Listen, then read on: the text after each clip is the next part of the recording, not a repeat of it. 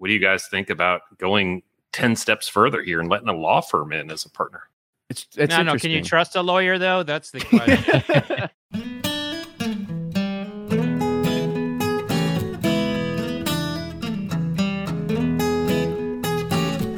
Hey everyone, it's episode 323 of Bourbon Pursuit, the podcast featuring news, reviews, and interviews with people making the bourbon whiskey industry happen. I'm one of your hosts, Kenny Coleman, and before we start today's episode with the 61st Bourbon Community Roundtable, here's your weekly bourbon news update.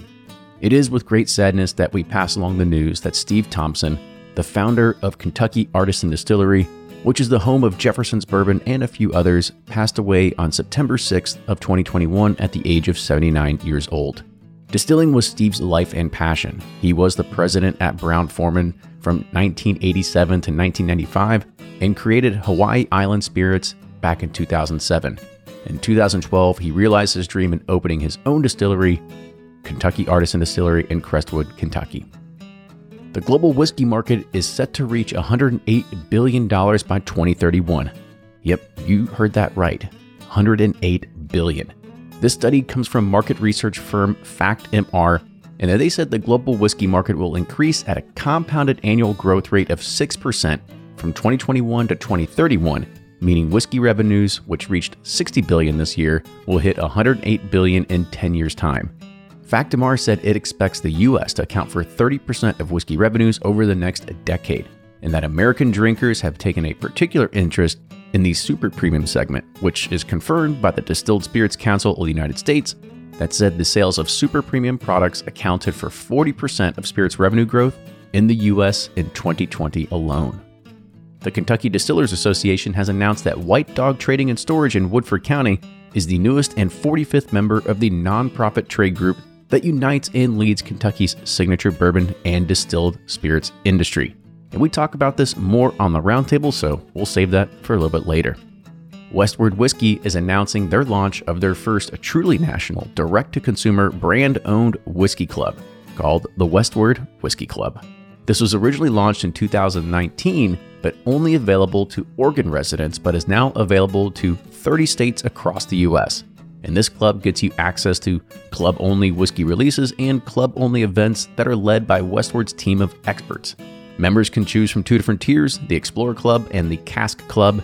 Each have different price points, and you can enjoy up to 3 bottles per quarter as well. Jimmy Russell has celebrated his 67th anniversary at Wild Turkey. That's a long time to be master distilling, so even if that's a word. Congratulations, Jimmy. Now moving on to some bourbon release news. Brown-Forman has announced the 2021 release of King of Kentucky, and this is the 4th ever release. Here's a bit of brand history. King of Kentucky was established in 1881 as a Kentucky straight bourbon, and Brown-Forman acquired the brand in 1936 from Selected Kentucky Distillers. By 1940, it was converted into a blended whiskey and then discontinued in 1968, but was then revived in 2018. These will be released as several single barrels, and 2021 has 33 different barrels that will be available. All of them will be 14 years old. There will be a total of 2,700 bottles, and a majority of that volume will be in Kentucky, but will be limited also to a few quantities in Illinois and Ohio. It will have a retail price of $250. Watershed Distillery is launching its highly anticipated barrel strength bourbon Batch 2. And this one is finished in apple brandy casks.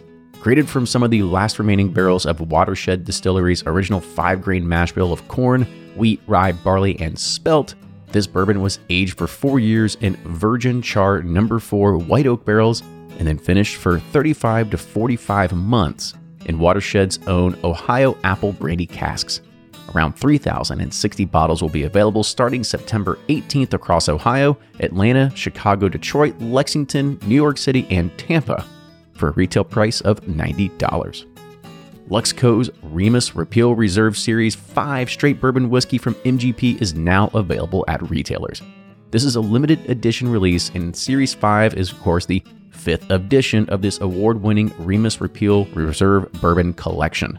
It showcases a medley of 5 bourbons ranging from 2005 to 2008 from distillation times. Made in the distillery's signature high rye style, this medley changes every year, allowing the team to experiment with their various mash bills. And Remus Repeal Reserve 5 is comprised of 9% of 2005 bourbon from the 21% rye mash bill, 5% of 2006 from the 36%, 19% from the 2006 of the 21%. Stick with me, we're still going here. 13% of the 2008 bourbon of the 21%, and 54% of 2008 bourbon of the 36% rye mash bill. Remus Repeal Reserve Series 5 is bottled at 100 proof and will retail for $90. Ducks Unlimited and Lux Row Distillers are announcing the launch of Daviess County Double Barrel Bourbon. This isn't the first time that Ducks Unlimited has partnered on a bourbon. They were a part of the Beam decanters back in the 1970s, and thanks Fred Minnick for that little nugget of information he posted on his Facebook feed. The Luxco version will feature Ducks Unlimited brand packaging and a name that is certain to appeal to outdoor enthusiasts and bourbon drinkers alike. Finished in Missouri white oak barrels with toasted heads, Daviess County Double Barrel was created by Lux Row master distiller and longtime Ducks Unlimited member John Rempe. Double Barrel features a mash bill that is similar to other Daviess County bourbon variants, along with the same 96 proof level. These will be available for purchase in mid-September, and will also have a limited supply with a suggested retail price of $50 per bottle. Now for today's roundtable, we've got a lot of great topics. I already mentioned it in the top of the news there that White Dog has joined the KDA. And we talk about what does it mean when brokers join the KDA. We also talk about the power of union strikes, and we wrap it up to figure out who's doing the best at bourbon marketing. But we talked about it so much that we decided we need to come back to it on the next roundtable because there's a lot more to talk about when it comes to bourbon marketing. With that, enjoy today's episode, and now here's Fred Minnick with Above the Char. I'm Fred Minnick, and this is Above the Char. This week's idea comes from Matthew Welge, who writes me on fredminnick.com. With the increase in awareness of sustainability and saving resources, do you ever see a day when a recharred barrel could be used for a second fill and still be considered bourbon or rye? Love everything you're doing and wish you continued success. Cheers. This is going to surprise a lot of people. First of all, Matthew, great question. I love this question, and I thank you for thinking so proactively about sustainability. And I do think it is within my lifetime to see that bourbon no longer goes solely into new charred oak. And it will not be the decision of bourbon distillers. You see, right now we are in the middle of a horrible tragedy all across the West Coast. Forests are burning everywhere. People are having to evacuate their homes. They're losing their property. They're losing everything that they've ever built. And it is just shredding the West Coast. The fire is killing us. It's just absolutely awful. And my heart goes out to anybody who is having to endure this. I'm so sorry. And it's got to feel odd to hear a bourbon guy even talk about this. But the fact is, barrels come from trees. And the foresters in the 1990s and early 2000s were talking about how to manage the forests on the West Coast to prevent what we are dealing with today. Now, obviously, those things didn't happen and people disagreed, but we tend to not listen to foresters when it comes to managing our country's forests. Now, a lot of the wood that is used for bourbon barrels comes from private landowners. So it's not sitting on federal forests. It's not sitting on a company tract. It's owned by somebody who owns a lot of land. And the cooperages will send out foresters to go knock on those people's houses and say, hey, you got a lot of timber over here. Could we harvest it and use it for whatever? And then they'll negotiate on price if they say yes. And that's kind of how it goes. That's how the acquisition of wood goes for finding barrels. Now, the U.S. Forestry Service is actually very concerned about white oak regeneration and canopy gaps. And right now, they are studying it, and they are trying to get people to manage their forests better. And I want to read you a quote. This is a quote from the USDA Forestry Service scientist Stacy Clark. Quote, "White oak is declining in abundance across the eastern United States," which, by the way, that's where most of the bourbon barrels come from, basically from Missouri to east. And we are concerned that wildlife species and industries around cooperages, distilleries, and flooring will be negatively affected without proactive forest management. We established this study to provide landowners with practical options for maintaining white oak trees in their forest, end quote. So in the 1990s and early 2000s, we saw a lot of foresters and state departments and the Forestry Service talking a lot about how to prevent forest fires and preventing a decay in forest that would lead to fires. And that is a little bit about what the Forestry Service is doing now about white oak. They're looking at white oak and making sure that it's healthy. The Kentucky Distillers Association, the state of Kentucky, everybody who is associated with bourbon and the cooperage industry, they're doing every single thing that they can to preserve the health of the white oak forests. Now, that preservation, that effort is often outside of their control, and you can't dictate to someone whose family has owned a large acreage of land for 100 years, you can't dictate to them how to manage their woods properly. And so the bourbon industry may actually fall victim to the neglect of people across the country with how they manage their wooded areas. So that is the thing. But here is my pushback to anybody who wants to go directly to the used barrels to save the environment. The bourbon barrel is already incredibly sustainable. It is sold off to Scotland or Mexico for tequila. It's used over and over and over and over again until it's cut in half and sold at Lowe's almost 50 years after it was initially used for a bourbon barrel. So it is an incredibly sustainable product because it gets reused all the time. And I would hate to see us enforce a law that would push us to go into a reactive mode just because we're trying to preserve the forest. The forest need to be managed and controlled by those who own it and the foresters around it. If the foresters then say that we need to reduce the amount of lumber that's coming out of these, then we'll react appropriately. But until that time comes, right now they're talking about managing the forest. That's what needs to be done, not changing the laws on barrels. But I do think it's a possibility that day could come in my lifetime. Thank you for that excellent question, Matthew. That's going to do it for this week's Above the Char. Hey, everybody, if you want to be like Matthew and get your Above the Char question read on Bourbon Pursuit, hit me up on fredminnick.com. That's fredminnick.com. Click the contact button and let me know what you want read on air. Until next week, cheers. From their bar to yours, Chad and Sarah of the popular YouTube channel It's Bourbon Night bring you their favorite at-home old-fashioned mix with the new Elemental Elixirs Golden Hour Syrup. It's a custom-made syrup with notes of bold black tea, warm spices, and orange zest. All you need is your favorite whiskey and ice. No bitters needed.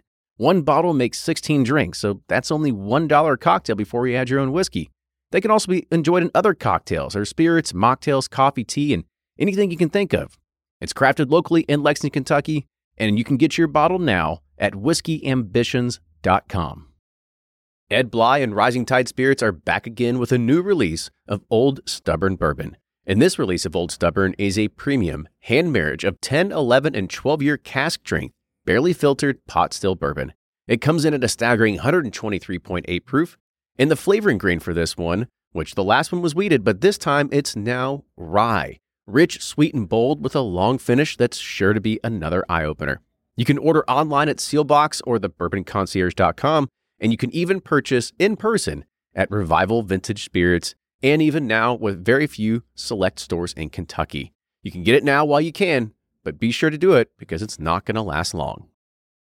And they're off for another Get 270 2020 Unicorn Raffle. Your $20 ticket gives you not one, but two chances to win from our lineup of 20 Woodford Reserve treasures, including the grand prize, the rarest unicorn yet, the Woodford Reserve Kentucky Derby 150 Baccarat Edition. Only 150 bottles were made and is just like the one the Derby winning owner receives. Quit horsing around and get your $20 tickets now at give270.org. Charitable Gaming License ORG 0002703.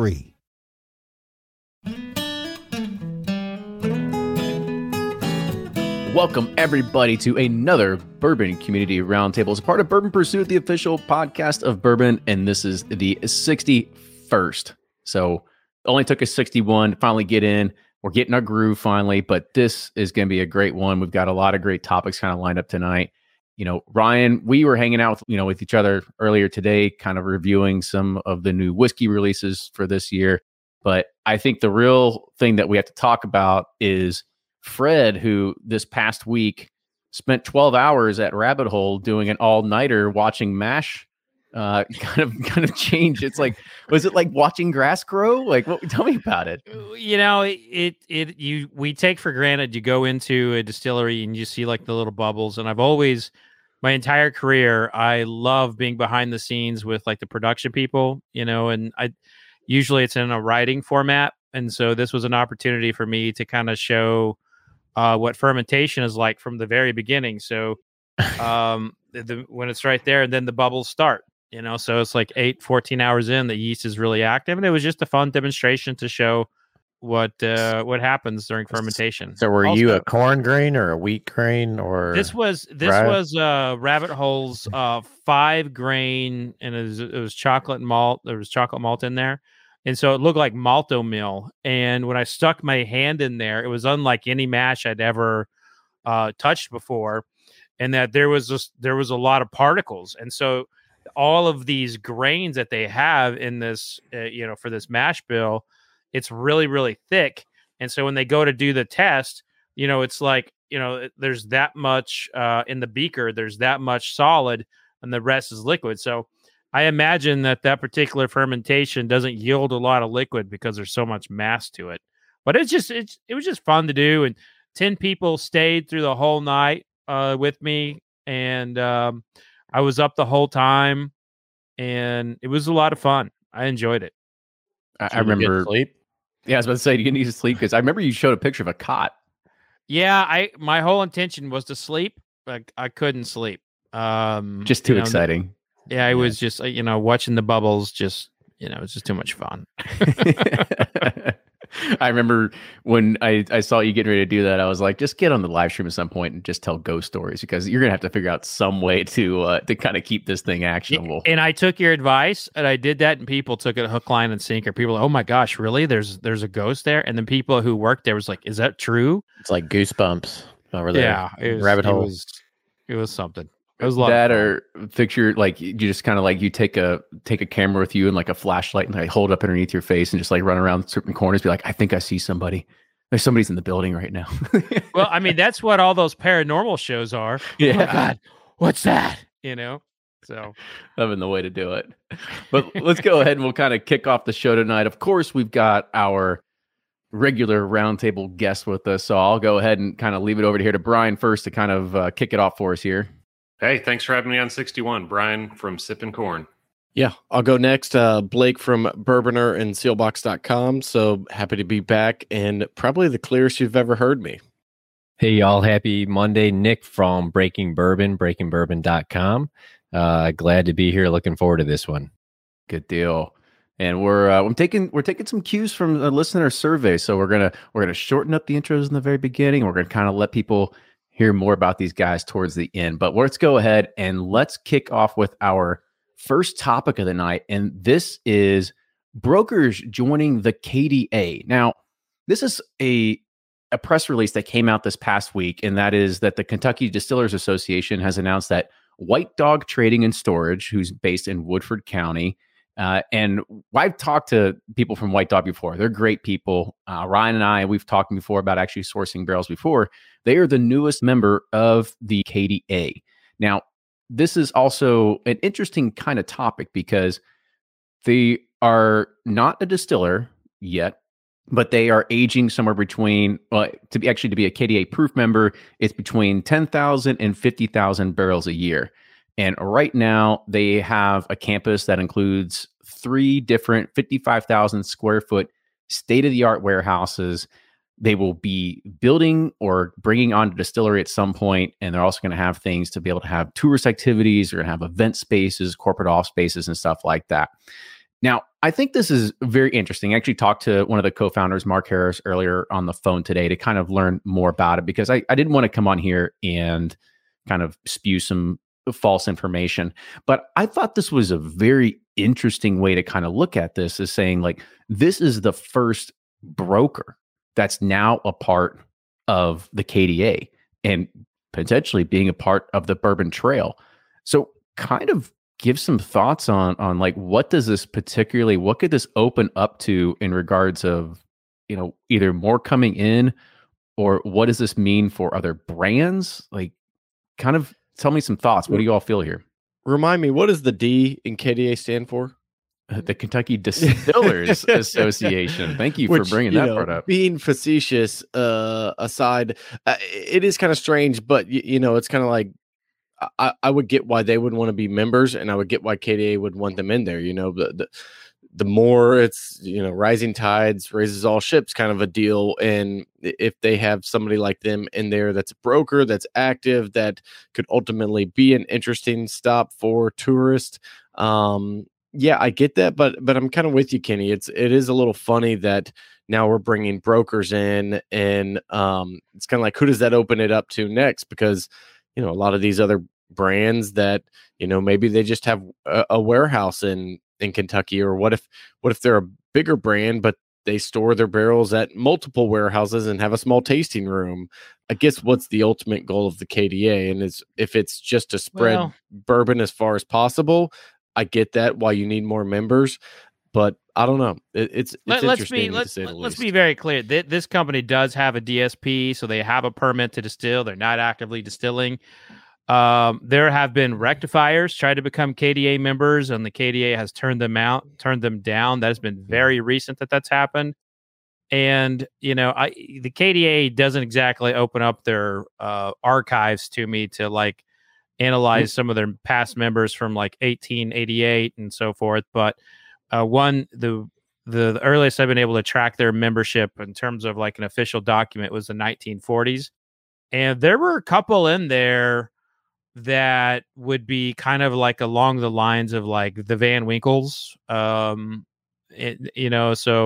they would basically rent still time, that sort of thing. So, I don't know how much their bylaws have changed over the years, but I know that there have been rectifiers trying to get into the KDA, and they've been blocked. And I don't know if they took this on as like, oh, hey, we're going to start taking on brokers. I don't think that's the case. I mean, I talked to the KDA about this too, and they were under the impression that, distillation was going to be coming down very soon, and they had a whole plan and everything. So I would surmise that if they don't hold up to their DSP, they'll probably won't remain members. That's just my thought. Why let them in the first place if you weren't planning on opening it up?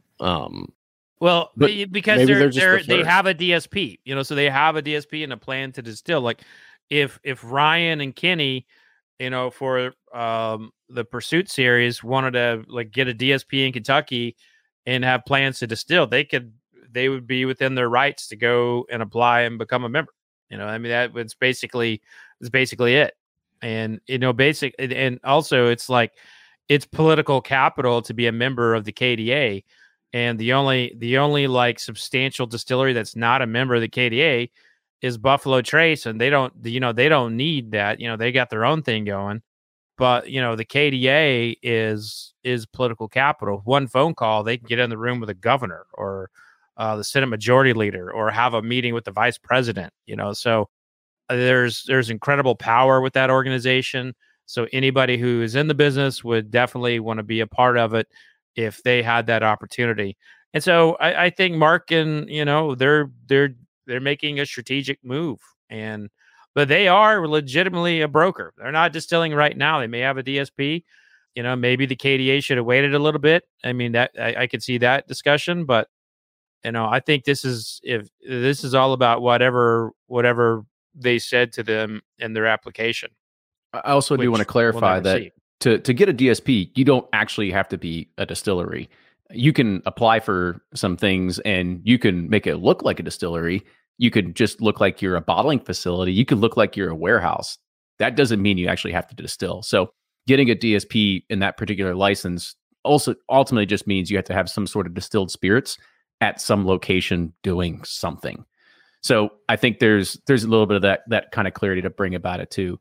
But the thing about this is, but you talked to them earlier, and they are planning to distill. Yes, I did. I did talk to Mark a little bit earlier just to kind of get some clarity. They do have a Vendome copper pot still right now. However, they're not going to put that into production. They are planning to get a large 24-inch Vendome column still and then use the copper pot still as a doubler. Now, granted, there's probably a lot more things to figure out in the middle there to make this an operational thing. But those were some of the plans that they did have. But they do say that they have 3 different 55,000 square foot facilities.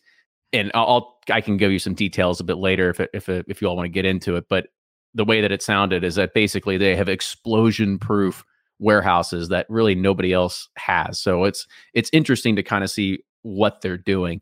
But I don't really want that to take away from the conversation. I kind of want to bring it back to the fact that, we're seeing a new type of business getting into the KDA, and it's not necessarily the traditional route that we typically would think of. Yeah. Let me take it a step further, though. There's partner members for the KDA too. So you've got a CPA firm, you've got 2 law firms, you've got a construction company that builds warehouses.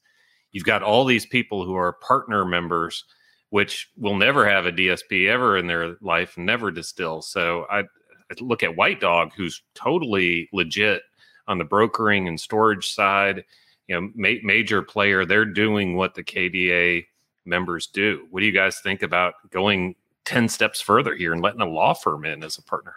It's no. Can you trust a lawyer though? That's the question. I've got my nomination. Yeah, I've got my nomination for the first one to be. I like the CPAs. You can do the CPAs. Yeah, we're all signing up for tomorrow, right? I think I looked at that list too, Brian. I think UPS is even on there as well, which, and to some regard, great if UPS can help grease the skids of getting the movement of bourbon out to people in the world. That's great. I think it's an alliance of people that are promoting Kentucky's bourbon, helping one another do that. If you're throwing money at an association that is going to help promote that, to some extent, it's kind of a, whose money wouldn't you take type of a thing. I don't really see where it hurts anybody to have them join. I guess I would ask you guys that. Do you feel that degrades the distillers that are there?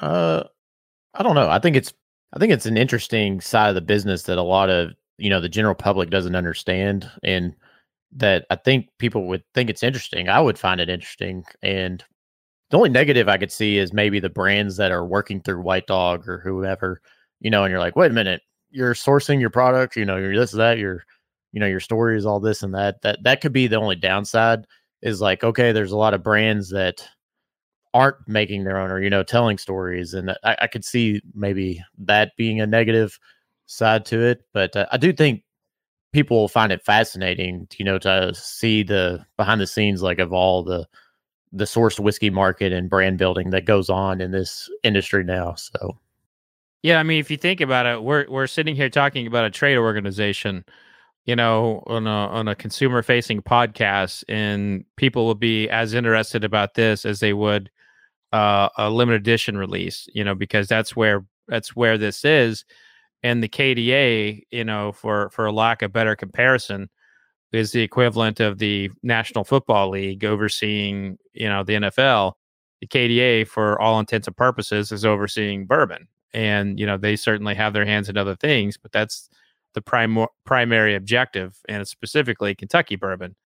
And what's interesting, it's like it's kind of like the the rise of the KDA really begins when they implemented a sales tax in 2009, and they went on the Capitol steps and they protested, all pouring bourbon onto the steps. And that was the moment they all got together and they started working together.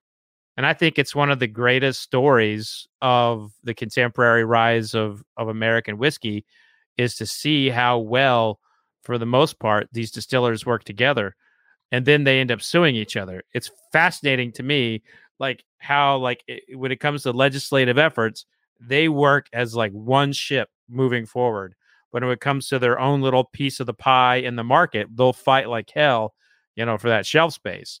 So there's got to be a reason that this company is being allowed in. They have to be providing something to strengthen that political capital that the KDA has right now. Because I will tell you, there are few organizations as powerful in the Kentucky legislature as the KDA. Coal industry's down, horse industry's down. Kentucky is bourbon. And, holding the keys to most of those distillers is the KDA. Yeah, and I think you make a great point, because you have to look at this as the only reason you join an organization is to figure out what do you get out of it and what do I get out of it. Now, for the KDA, it's, of course, we want you in because your money helps us be able to grow and operate the business of what it is. For a lot of distilleries, they like to join the KDA because they have a huge marketing organization behind it. They've got people that run and operate the Kentucky Bourbon Trail that tries and help boost tourism to get people out to your facility. This is a brand new way to look at it, because again, it's one of these things that, yeah, it's 3 big warehouses in an event space. That's a pretty far stretch to say, oh, we expect to get 40,000 visitors next year. Like, that seems all right. Not even 40,000. What do they mostly get now? They're up to like 500,000 million visits a year, whatever it is. Like, that's a stretch to be able to say, I'm going to go visit some warehouses somewhere. So it's kind of hard to kind of see, well, what are we getting out of the KDA other than that you had mentioned, Fred, if there is something that we don't know about that could be a potential government hurdle that the KDA can help them achieve and kind of get past. Eric Gregory is a good friend to have.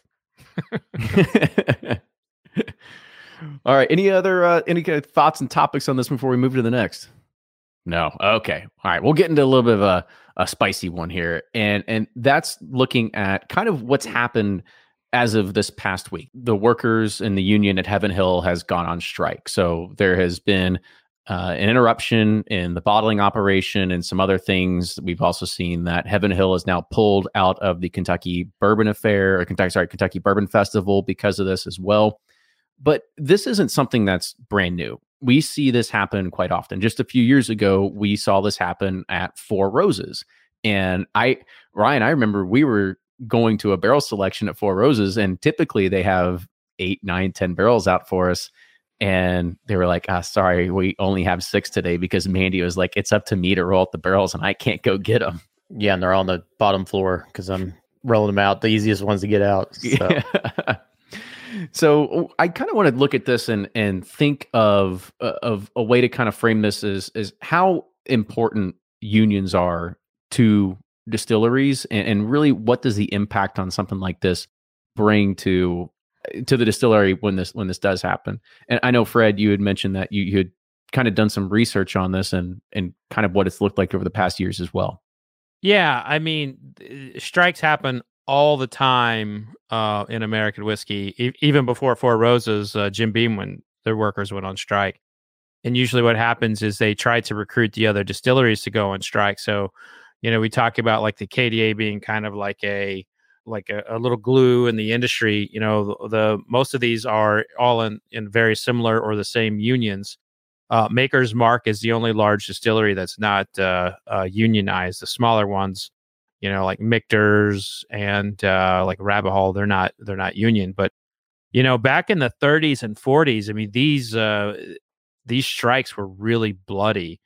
In Peoria and Peking, Illinois, they had to bring in the National Guard. People went to the hospital. It was really, really bad. In Stitzel-Weller, they basically worked within the distribution chain and got distributors to keep from buying product. And there are a lot of people who believe that the strikes at Stitzel-Weller are what put Pappy Van Winkle in the grave, because he died, not too long after some of those strikes, and there would be full page ads about the strike happening and getting people to not buy their product and what have you. And there is no doubt that the skill of a bourbon whiskey worker is far greater than the skill of a regular manual labor. You bring someone in to roll barrels, and you're probably going to lose a thumb a week. I mean, it requires incredible amounts of skill to roll a barrel, and these things come up all the time. They come up all the time, and labor peace is very important for bourbon. It's very, very important. It's very important for every industry. And I know that it's never fun to see it happen, but I always like to point out that it's a very common thing, and these usually work out very peacefully.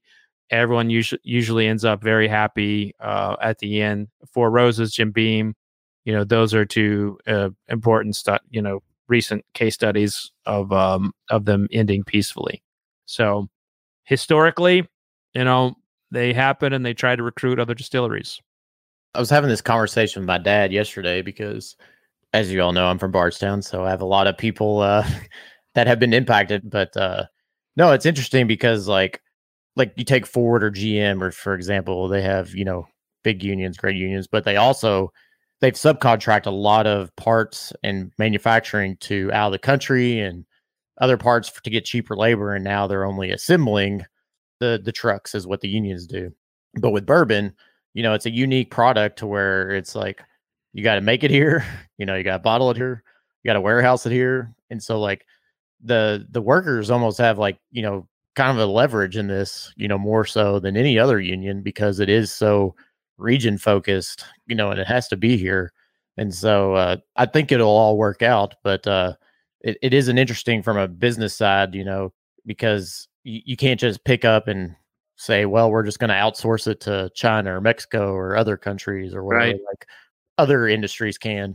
And, Ryan, too, like, I find that the way that the workers have communicated publicly to be very civil and to be like, we really, really don't want to be doing this. No, they don't at all. Yeah. And so I just think this is at the end of the day, if you are in a union and you all vote to go forward, it is never a fun. I was in a union once, and it's never something that you look forward to. So I know that everybody would much rather be in there making whiskey, and I hope that time happens very soon, because you're seeing it in the chat. People's barrel picks are canceled. They're pulling out of the Bourbon Festival. I mean, Heaven Hill means a lot to a lot of people.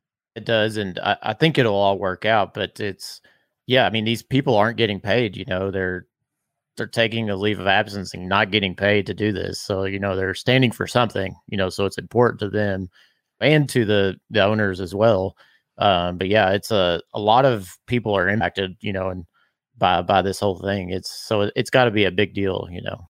I was shocked by the percentage of people that voted for the strike. I mean, usually you don't get that. I mean, it was like, I forget what the numbers were, but it's something like 90-something% voted in favor of the strike, which is one rare to see. But the other point I wanted to make, with Fred, I hear you that a lot of the workers are being civil about it, but the damn ones that they put onto the news clips are all shitting on Heaven Hill, and that's never productive. I mean, they say they're coming out of a bad 5-year contract, and they're saying it's not a good place to work. And that's just the wrong way from my viewpoint to approach this. I agree with everybody. It's going to end up working out fine. I mean, it's a good place to work. From everything I've heard, they treat the people well. You just got to get through the negotiations. I didn't read a ton of detail on this, but what I did gather was it looks like the contract negotiations are looking to potentially shift people to weekend work, and they would have, say, 2 days off during the week, for example. Seemed to be a big issue that was raised in a number of articles that covered this. Just from the standpoint of certainly not knowing all behind it, not reading the contract and so forth, you do have to look at it to some extent and say, hey, the bourbon is having its heyday here. To some extent, that should filter down. That should find its way down to the employees in some way, shape, or form. So not knowing what that contract looks like, like I would like to think that whatever it is a step up from whatever the contract was before. You know, you'd like to think that there's some sharing in this success that right now the bourbon industry is enjoying, maybe to its greatest extent ever. Yeah, I think that's a good point. Like, they see the success of bourbon and you automatically assume that, oh, you're making all this money as an employee, but you don't always know on the other hand. They're investing a lot in infrastructure, so it's a negotiation. I don't think there's anything wrong with that, and I don't think it's, just bourbon who's going through this. We've seen it in all kinds of other companies. So, at the end of the day, you just hope they work it out. You hope the employees get a reasonable, fair compensation, that they get to take credit and to kind of, at least share in some of the success that bourbon's having right now. I think that's fair, but ultimately, I'm sure they want to be working. Nobody wants to just sit out without a paycheck to try to negotiate. So hopefully it's resolved quickly. Yeah, it's tough for both parties because you got, as a worker, you're like, well, you're seeing all this, success and whatever, and you want to trickle down or whatever. And then as an owner, you're like, gosh, we can't even tap into like a tiny bit of the demand right now. And we're trying to like push and trying to take advantage of it now because you never know when it could drop down or, they've been through 2 or 3 gluts at Heaven Hill. I was reading Steve Coombs' article in the Kentucky Bourbon Festival program, and Mike Shapiro's been through 2 gluts there, where bourbons just went to the shitter, and they sat on stuff. And it's, there's always both sides of the story, and hopefully they can make it a win-win situation. But yeah, it's tough. Well, I know that it just, the process can't happen without happy workers. And I just hope gets resolved. I just hope it gets resolved peacefully. Max is not one to back down from a negotiation. So I hope that this is a short strike for everybody, and it won't be the last. And the long-term impact could be great too, because there's already issues, from supply chain, with delays on bottlings and, being able to release stuff with glass and labels and everything. And then now you throw this on top of it, and it's like, it's just, I know everybody was stressed just from that side. And now you throw this where they're not even putting stuff out for, that hopefully it doesn't last too long. Cause then you're like, how do you catch up from that? And look, this happens in France. It happens everywhere. And so it's just going to be whatever happens here and however long it happens, Heaven Hill will catch up. Historically, strikes are only successful, for as long as the workers can hold out. Like, and that's the big one there is like the inner workings of the strike, the union itself, like how together are they? And coming in at 96th percentile on a vote, holy crap. That is people wanting change. And again, I just hope everything gets worked out peacefully. I mean, that's best I can say. And just to add that this is it's another historic moment in bourbon that will go in the history books. For sure. It's a good way to put it. And I think we've all kind of put a good commentary on that, but I want to kind of switch gears a little bit, maybe something a little more lighthearted. And when we think about what bourbon has become in the past few years, or actually maybe bourbon in, I don't know, all of its history, is that everything boils down to marketing. And I kind of want to talk about who do we think is doing the best marketing today?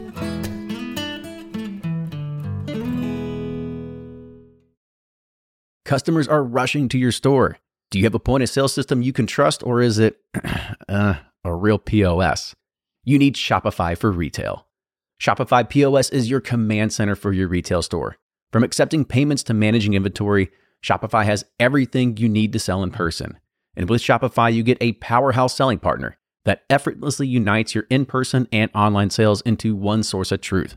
Track every sale across your business in one place and know exactly what's in stock. Connect with customers in line and online.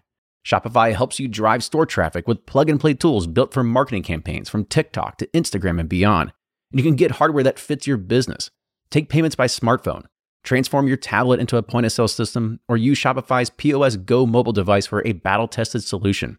Plus, Shopify's award-winning 24/7 help is there to support your success every step of the way. Do retail right with Shopify. Sign up for $1 per month trial period at shopify.com/bourbon, all lowercase, and go to shopify.com/bourbon to take your retail business to the next level today. Shopify.com/bourbon. If you're anything like me, then you can't get enough about bourbon. And that's why I'm a subscriber to Bourbon Plus magazine. Bourbon Plus is a quarterly publication that tells the stories from the heart of bourbon, the farmers who grow the grain, the distillers who labor over the process, and the people like you and me who raise their glasses to celebrate it all. Subscribe to Bourbon Plus magazine today at bourbonplus.com, that's PLUS.com, and use code PURSUIT at checkout for $5 off your subscription.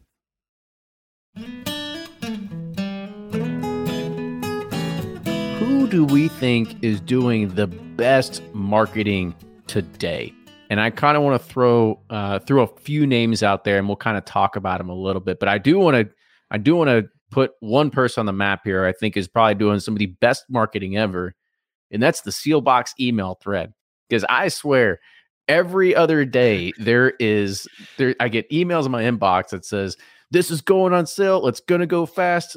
I'm sorry if I have to, if it sells out too fast and you don't get anything. And it's every other day. It's every 48 hours I have to see those emails. So I think those are just to you. Those don't go out to the mass list. It's just Kenny at, yeah. So tip of the hat to Blake on making sure we keep the hype train alive over there. But Blake, I'll kind of put it to you first. I mean, you actually see this a lot from different, craft distillers that are trying to make a name for themselves, and you kind of get an early inside view and hook into what they're doing. Do you see anybody that's doing anything like super interesting or different today than, say, traditional or heritage distilleries on how they're doing?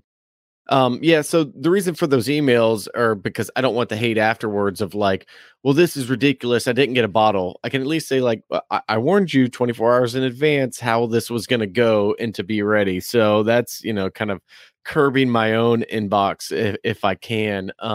But there's a few I think are doing incredible jobs. Obviously we get a ton of inquiries for Pursuit Spirits.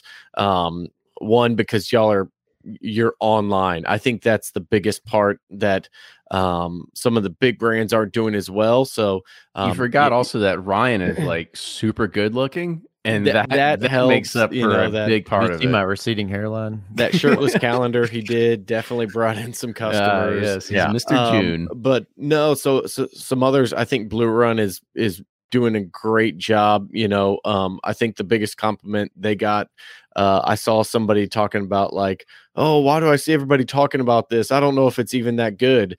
I'm like, that's kind of what you want. Like, you want people talking about it. You want people who are upset that they can't get it. You don't want everyone upset about it, but it's a fine line. I think Pappy Van Winkle, his famous quote was, I want to make one less bottle than I have customers to buy.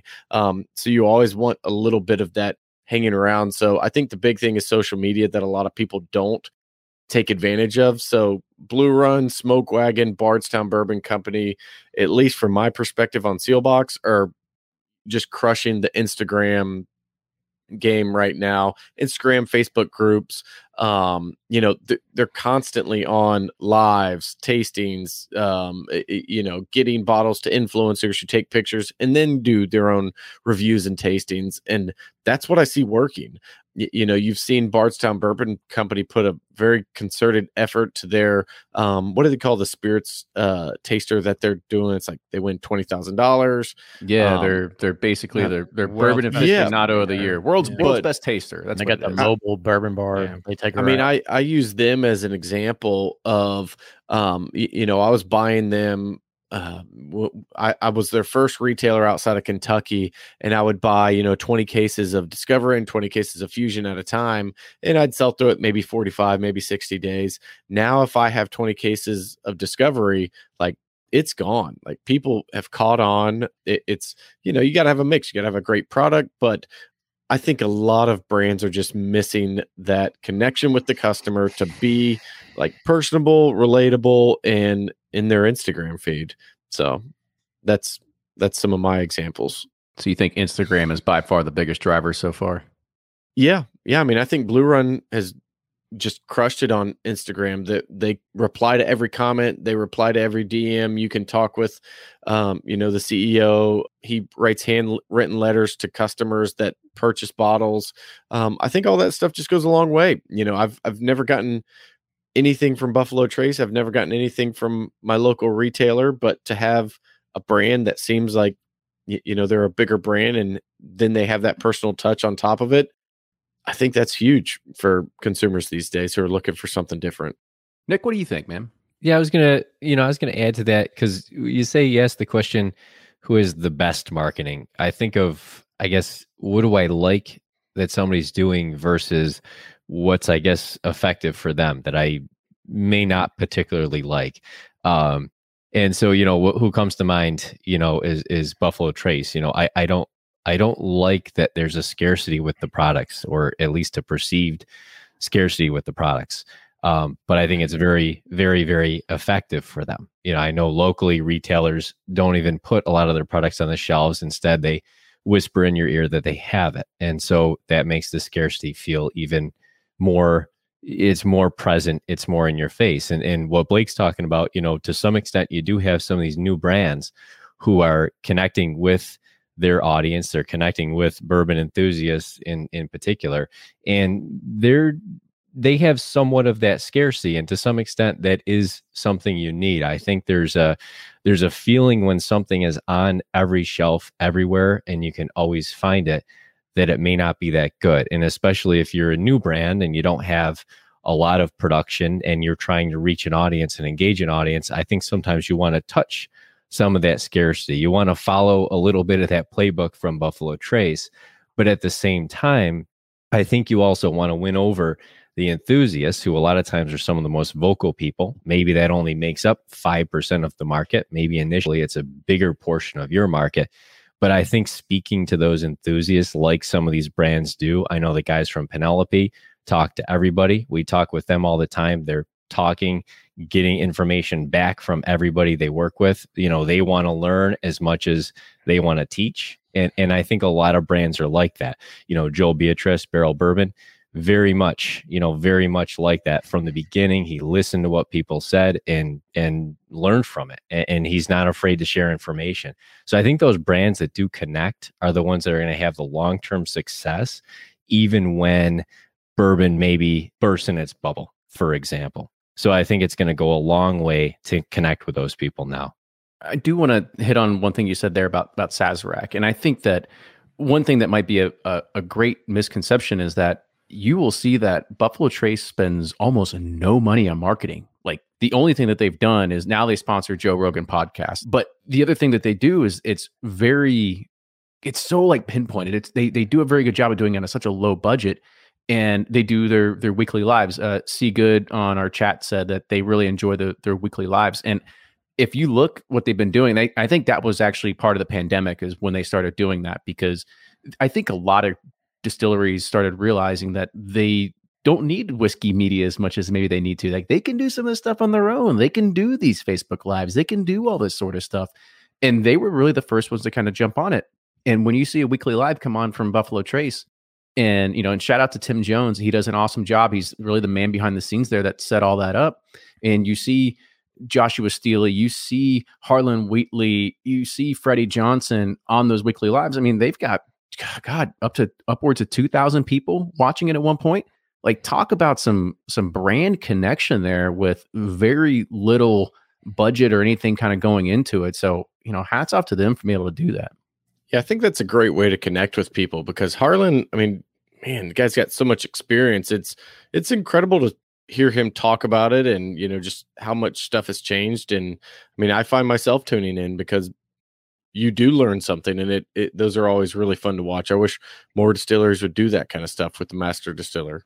I think that's where Wilderness Trail comes in. I mean, Harlan's kind of dry for me, but that's why I like Wilderness Trail. I mean, you got excitable and exciting guys, and you've got the marketing aspect of doing the who doesn't love a little bit of Pat Heist, right? Exactly. I mean, you can't get enough of Pat Heist.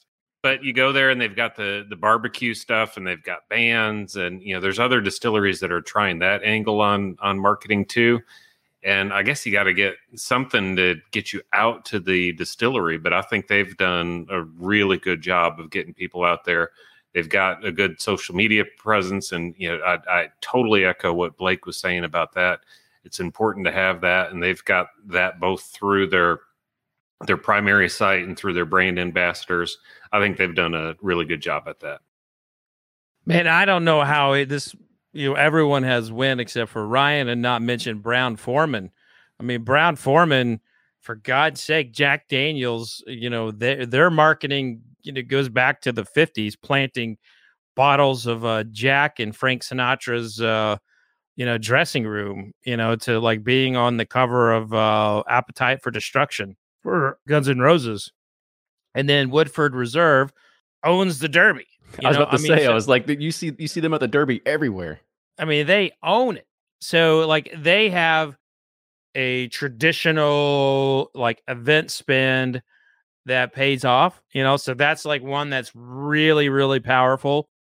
From everyone's kind of like talking about like the social media thing and everything. And I think it's I think the sending to influencers honestly is lazy. I mean, I know it's effective, but I think it's lazy. And what Buffalo Trace is doing their own live streams, what Smoke Wagon's doing with their own stuff, they're connecting and creating their own influence.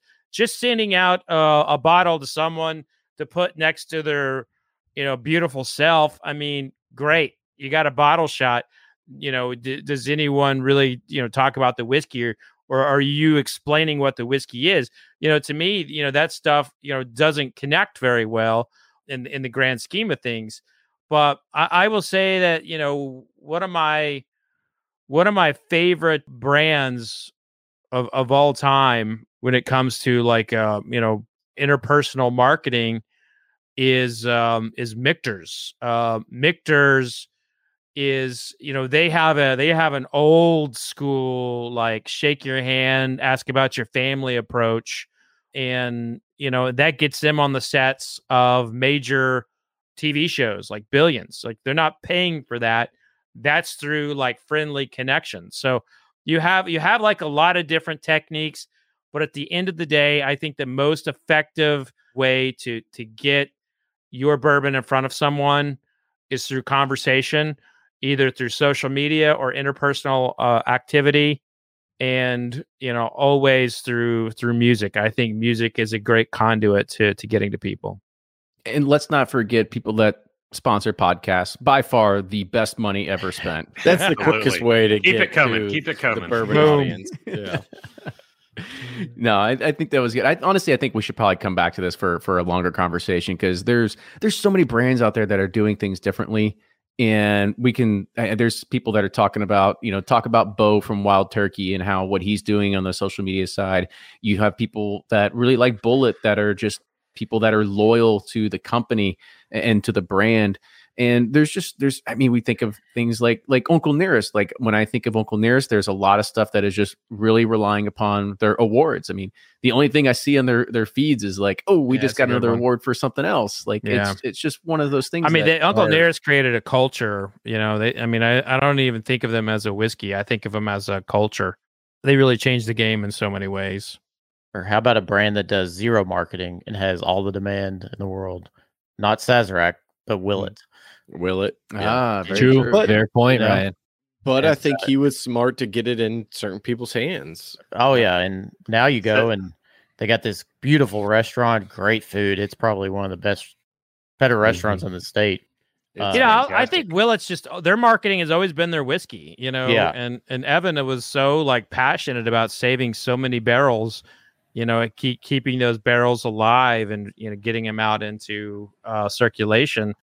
Their whiskey was their marketing. And at the end of the day, that is the most powerful marketing tool you can possibly have. There's a lot of great people getting into whiskey right now, and they're all trying to get the right barrels and connect with the right people. But there's only so much you can do if your whiskey's not good. And that's what's interesting about, just going through the examples we went through here. And honestly, guys, you guys could probably cover one distillery per show and just their marketing.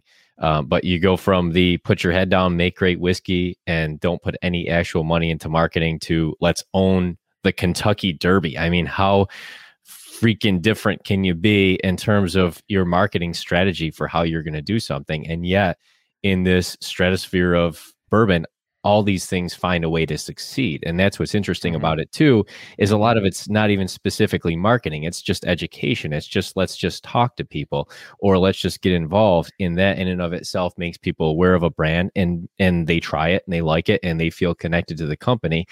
And that works. And that's not something that works in, you buy a cell phone, you don't really care if you feel that connected to the company per se. You just want the cell phone that's the fastest and has the best screen, or whatever the case might be. That's what's interesting about bourbon. And I've heard it. I know it's been comments in the chat in the past. I remember somebody saying once, that there's a lot of talk about marketing sometimes. That's true. And I think a lot of that is because marketing is what it engages people in the first place in being interested in a brand. Because if you don't have interest to start, you're probably not going to try it. And so that's why the marketing is very important, because there's so many brands competing for the attention that you've got to get somebody's attention some way, shape, or form, or you'll never succeed. Yeah. Yeah. All right. We're coming back to this topic next roundtable. I'm already putting it up. It's going to be the first topic that we can come back to, because I think there's a lot more to unpack here. Marketing roundtable. Let's talk about what marketing backfires. I mean, there's a lot of marketing that I don't like. So make a note of that, Kenny. Note taken. Just wrote it down just for you. Sweet. That's what we're doing 4 weeks from now. So I want to say, guys, thank you so much for coming on tonight. And before we kind of sign off, of course, Kenny, Ryan, and Fred here from Bourbon Pursuit. Make sure you follow us wherever you get your podcasts and all your socials. But I will hand it over to Brian first to kind of round this out for us. All right. Thanks again for having me. It's always fun. Brian with Sippin' Corn. You can find me on all the socials at Sippin' Corn, or online at Bourbon Justice. This has been a fun one. And I want to get, I do look forward to talking about marketing again. It's a good one. For sure. And Blake. Yeah, I'm Blake from Bourboner and Sealbox.com. Always fun, kind of with Brian. I'm excited to get back to the marketing topic. It seems like I read recently in a book, it's like the opposite of right is sometimes also right. And that really is true in the bourbon world. Like sometimes you just have a great product and you let it sit there. And sometimes you just, go full blast, and that works out as well. But thanks for having me, guys. Looking forward to number 62 coming up. And Kenny was kind enough to plan out my next 6 months of roundtables. So thank you for my calendar. Yeah. I'm trying to make sure everybody's cleared their calendars. I don't need any kind of like random surprises of like, wait, it's when? It's what? I can't make it. No, I canceled my anniversary trip just because, hey, Kenny put it on my calendar. Sorry, we're not going. Aruba can wait. All right, Nick. Hey, Nick with Breaking Bourbon, or as someone referred to me in the chat, Smooth Velvet. So I think that's going to be my my new name here. But anyways, Breaking Bourbon, breakingbourbon.com. Check us out on all the socials at Breaking Bourbon. Watch for reviews every day of the week. Watch for updates coming soon. Release calendar. A lot of fall releases going to be hitting here September, October, November, December. These are the big months for new stuff coming to market. So we try to update that a lot. As always, great chatting with you guys. Thanks for having me on, and everybody in the chat. Appreciate the comments. Nick does sound good. I'm with the Smooth Velvet. 1-800 Smooth Velvet. So I just reserving that now. So. It might be longer than 7 digits. You have to figure out how to shorten that one up a little bit. Get the website. Anything works with the internet. I see a t-shirt coming. T-shirt coming. I like the t-shirt. Maybe the sticker. Sticker for the next barrel pick for sure. There you go. But cheers, guys. Thank you so much for joining us tonight. And we'll see you all here in a few weeks with the next roundtable. With that, see you all next week.